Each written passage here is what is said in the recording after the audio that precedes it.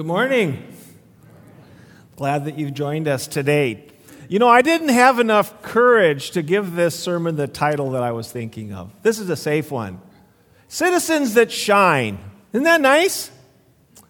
What I was thinking I should have said is, citizens that shine, not whine. It says in my the version of the Bible that I'm going to be quoting from today, it gives a little title for each section. And this is about doing everything without grumbling. We just sang a song, Prone to Wander, Lord, I Feel It. I could have probably put in there, Prone to Grumble, Lord, I Feel It. It's just kind of the way it can be. We're in this book on this letter to the Philippians, and the just the ironic thing about this letter, it makes it way more powerful, is that the Apostle Paul is talking about the joy that is ours as citizens of heaven. But he's writing this from prison, talking about how great it is to be a Christian. And so one of the things that we're learning as we follow Christ is that when we come to know him, that we are no longer held hostage by the circumstances of our lives in terms of finding a sense of peace and joy. We've come to know that being a citizen of heaven it's even better than knowing that we've asked Christ into our lives. It's understanding that when we hear the gospel, that God is inviting us into His life. His life. That we now become part of something wonderful and bigger, not easier. In fact, it's a walk of faith because it's in many ways backloaded, not front-loaded, backloaded. We are called to a life of faith, of trusting God, that living for something more than ourselves is a reflection of the one who gave himself for us. And one day we are going to just say, wow, was that worth it? Although there are times now when we say, I wonder if this is worth it. This morning, we have this, in just these few verses, we're going to take a look at Philippians 2, verses 12 through 18. If you have a Bible with you, great. If you have a phone with you, that's fine too. You might want to hit your Bible app and follow along. We're going to take a look at this text in three sections, verses 12 and 13, verses 14 through 16, and then verses 17 through 18. And as we do this, we're going to be looking at Paul describing the beautiful, though not always easy, ramifications or consequences of coming to know Jesus as our Lord. That when we have been granted citizenship in the kingdom of God, when we have been adopted into the family of God, this is not just a moment that impacted us where we received a fire insurance policy so we don't go to hell when we die. It's more than that. It's a call to a whole new life.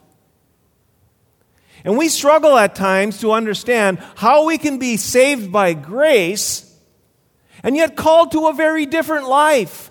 Does my performance in this very different life affect whether or not I'm saved?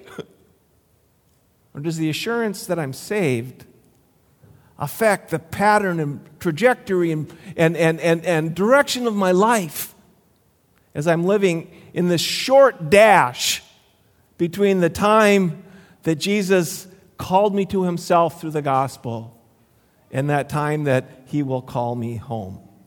So I'm going to read this, and then we're going to be thinking about this together as this morning. Beginning with verse 12. Therefore, my dear friends, as you have always obeyed, not only in my presence, but now much more in my absence, continue to work out your salvation with fear and trembling. For it is God who works in you to will and to act in order to fulfill his good purpose. Do everything without grumbling or arguing, so that you may become blameless and pure, children of God without fault in a warped and crooked generation. Then you will shine among them like stars in the sky, as you hold firmly to the word of life. And then I'll be able to boast on the day of Christ that I did not run or labor in vain. But even if I'm being poured out like a drink offering on the sacrifice and service coming from your faith, I'm glad and I rejoice with all of you. So you too should be glad and rejoice with me. Father, this morning, we understand that we are a part of a reality that not everyone understands. And sometimes we struggle to understand it. That here in this beautiful, broken world, we have been called with an unshakable hope that this is not the way things will always be. That the time will come when you will set everything right. Sin and brokenness and sorrow and the things that hurt will be gone. Then we will be living in a new heaven and a new earth. But until that time, we're navigating the world the way that it is. But we thank you that in your great love, you broke into this world the way that it is to provide hope and direction, to provide peace and purpose. So this morning, help us. If any of us have not come to rest in the incredible grace that you've given us in Jesus Christ, we pray that we might find ourselves doing that even today.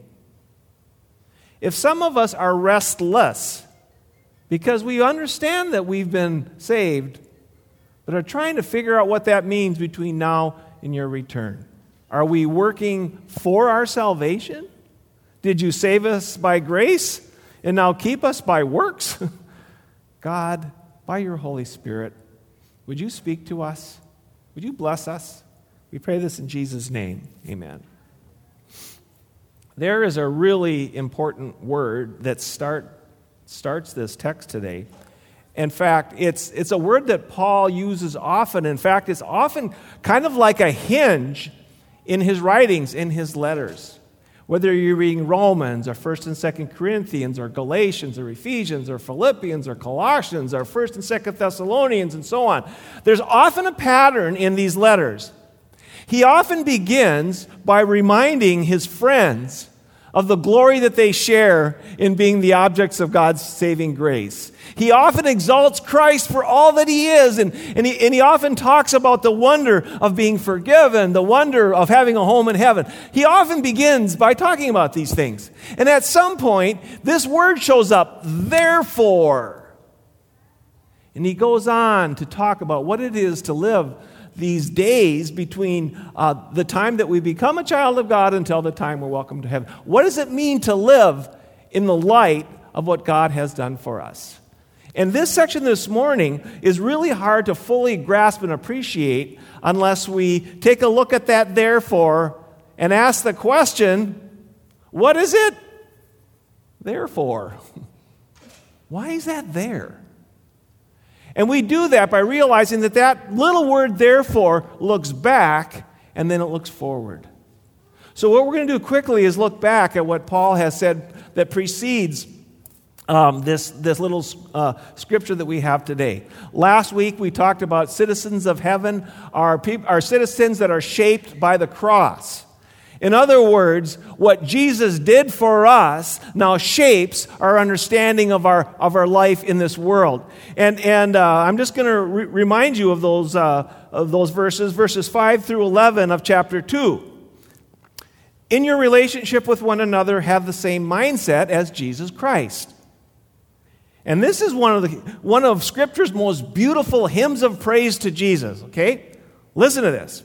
Who being in very nature God, did not consider equality with God something to be used to his own advantage. Rather, he made himself nothing, taking on the very nature of a servant, being made in human likeness, and being found in appearance as a man, he humbled himself by becoming obedient to death, even death on a cross.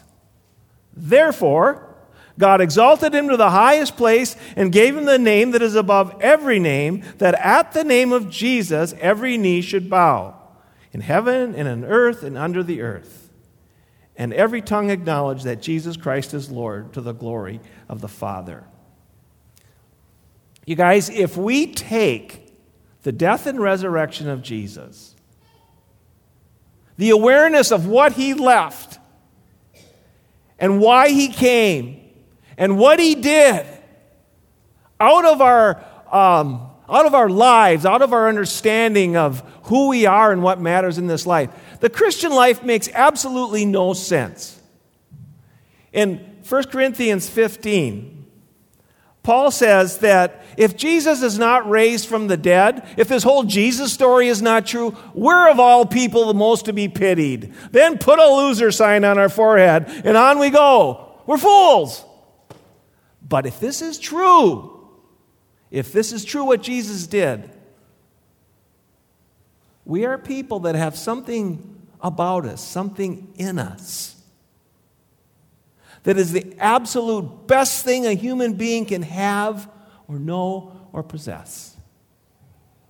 It's peace with God and its purpose in this life. Let's take a look at the first 3 verses then, where, therefore, my dear friends, as you have always obeyed, not only in my presence, but now much more in my absence. Okay, I love that.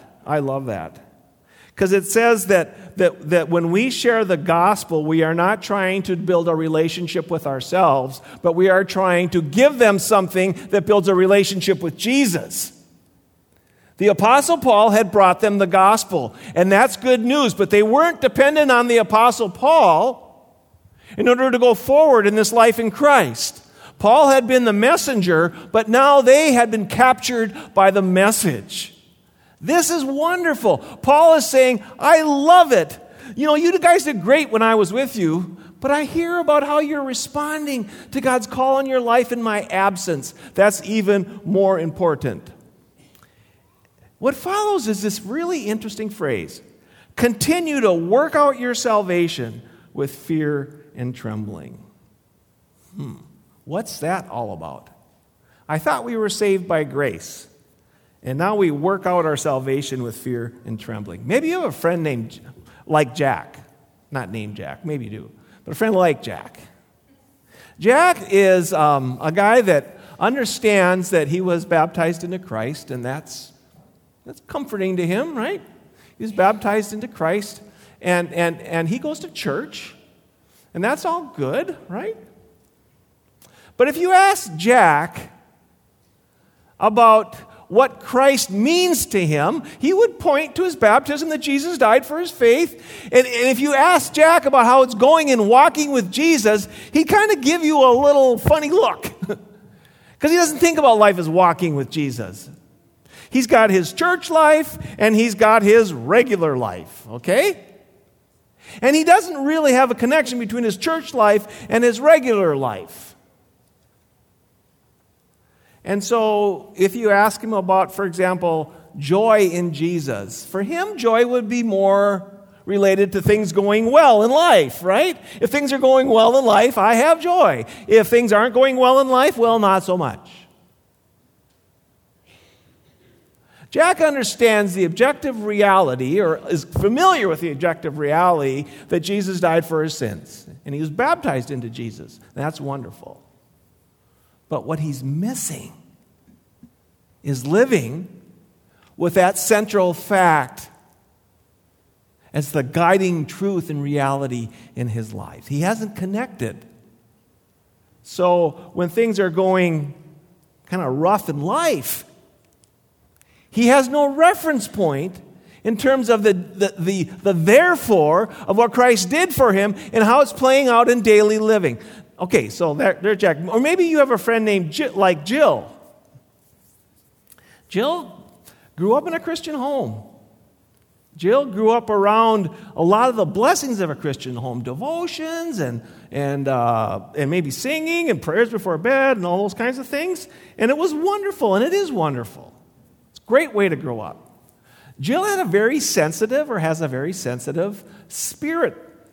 So when the teacher says at the end of Sunday school class, if any of you would like to ask Jesus into your heart, well, Jill asked Jesus into her heart just about every Sunday. She was given the opportunity. Loved to ask Jesus into her heart. She grew up going to Bible camp, and when they had an altar call at Bible camp, or opportunity to give her life to Christ, she gave her life to Christ. Concerts, retreats. Jill lived kind of wondering where she stood with God. She probably could use a reminder on what's the other side of the therefore.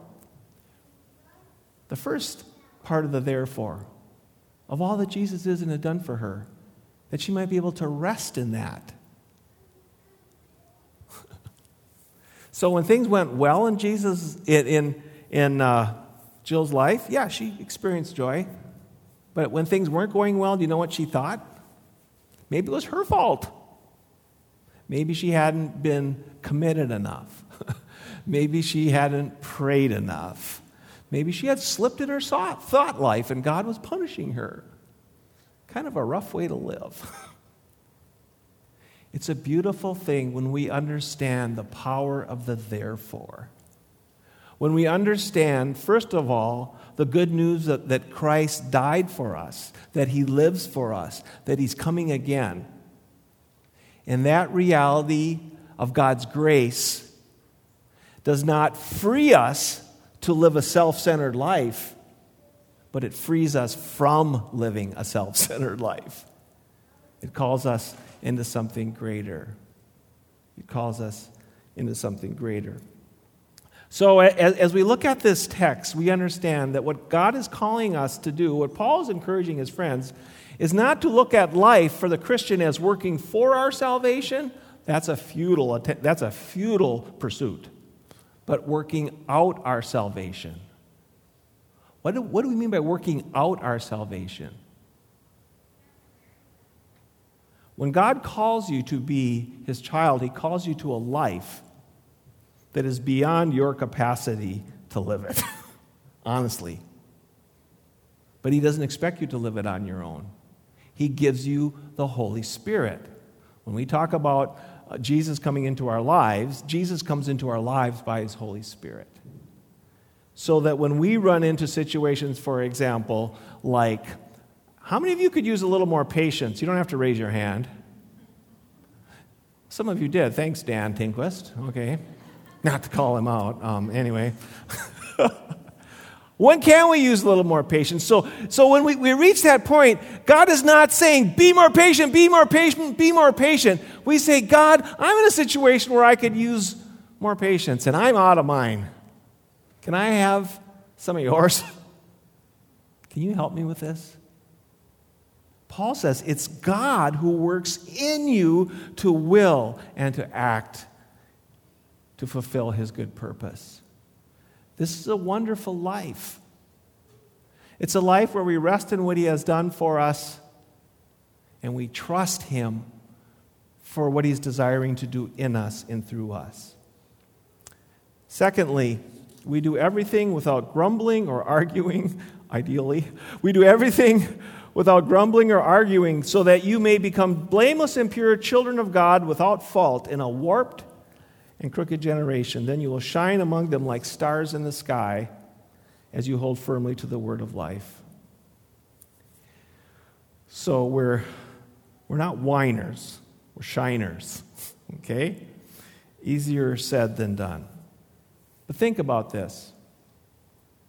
As important as it is to point our life in the direction of following Jesus, to give our life to his cause, which of course means giving our lives to each other and others.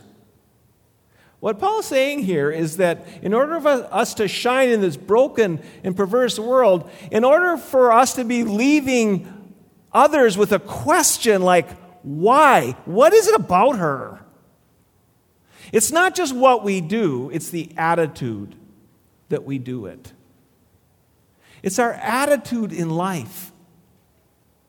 We are people who are called to shine the light when sometimes it's easier to curse the darkness. Sometimes it's easier just to curse the darkness, talk about everything that's wrong, complain about everything that's wrong, including those around us who happen to be wrong. I know, I'm exaggerating, right? We aren't doing any of that these days. Sometimes it's easier to curse the darkness than to shine the light. But Paul says, both in terms of our relating to God, understanding that the calling that he's placed on our life is not easy. And rather than having kind of a bearing in life where this is hard and oh, it's hard to be me and it's hard, or having a critical spirit when it comes to others, understand that is not a fragrant aroma to those who don't know Christ. They're not drawn to critical, negative parts of me or you. But as we do things without grumbling and arguing, we become children of God without fault in a warped and crooked generation, and we shine among them like stars. You guys, the darker it gets, the more beautiful the presence of Christ in us is.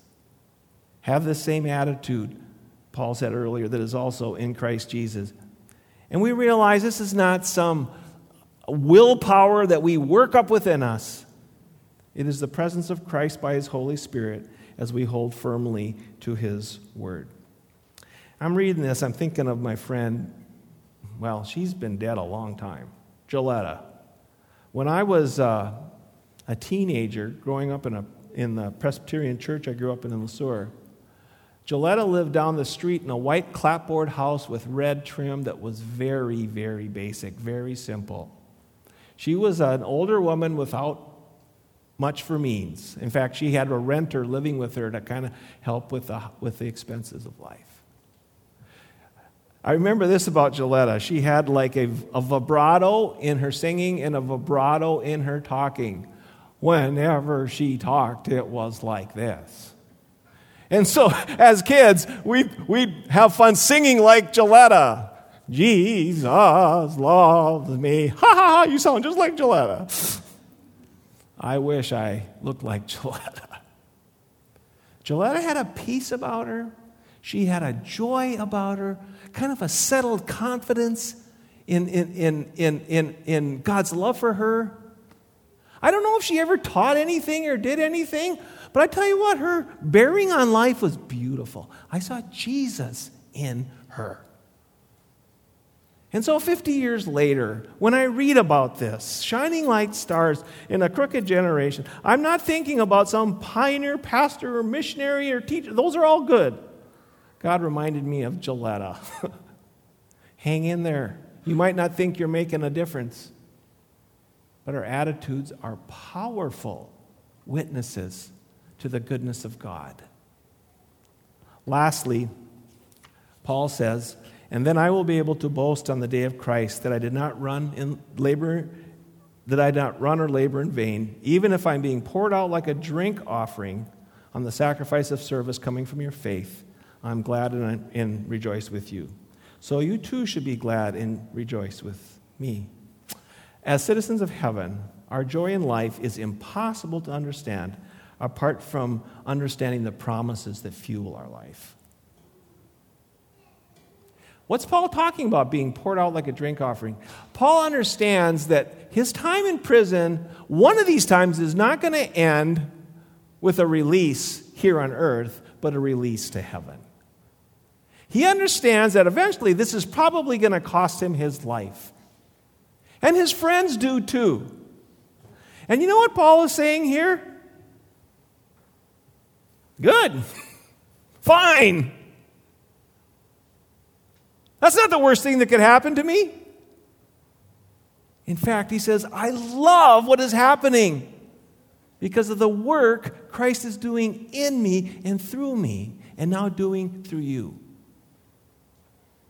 No one can take away the promises of God. No one can take away the anticipation that when we get through this short dash in our lives, we're going to stand before Him. And Paul says, you know what gives me great joy? You're going to be standing with me. You're going to be standing with me. So this morning, as we think about the direction of our life, the trajectory of our life, Christianity is not telling each other what we should do. So God will be happy with us. Christianity is rejoicing in God and His great love. While we were still sinners, sent His Son to give us the gift of peace with Him, friendship with Him, a right standing with Him. And as we reflect on His grace that we're forgiven people, does that free us to be self-centered people? Doesn't matter what I do, I'm saved by grace. Of course it matters what we do, because we are saved by grace. It matters much. We, as citizens of heaven, are on the way to heaven. And until we get there, we have the privilege of reflecting and sharing the good news of what the King of heaven has done for us, and the wonder that we're His, and we're on the way, and that He is at work within us. Let's pray.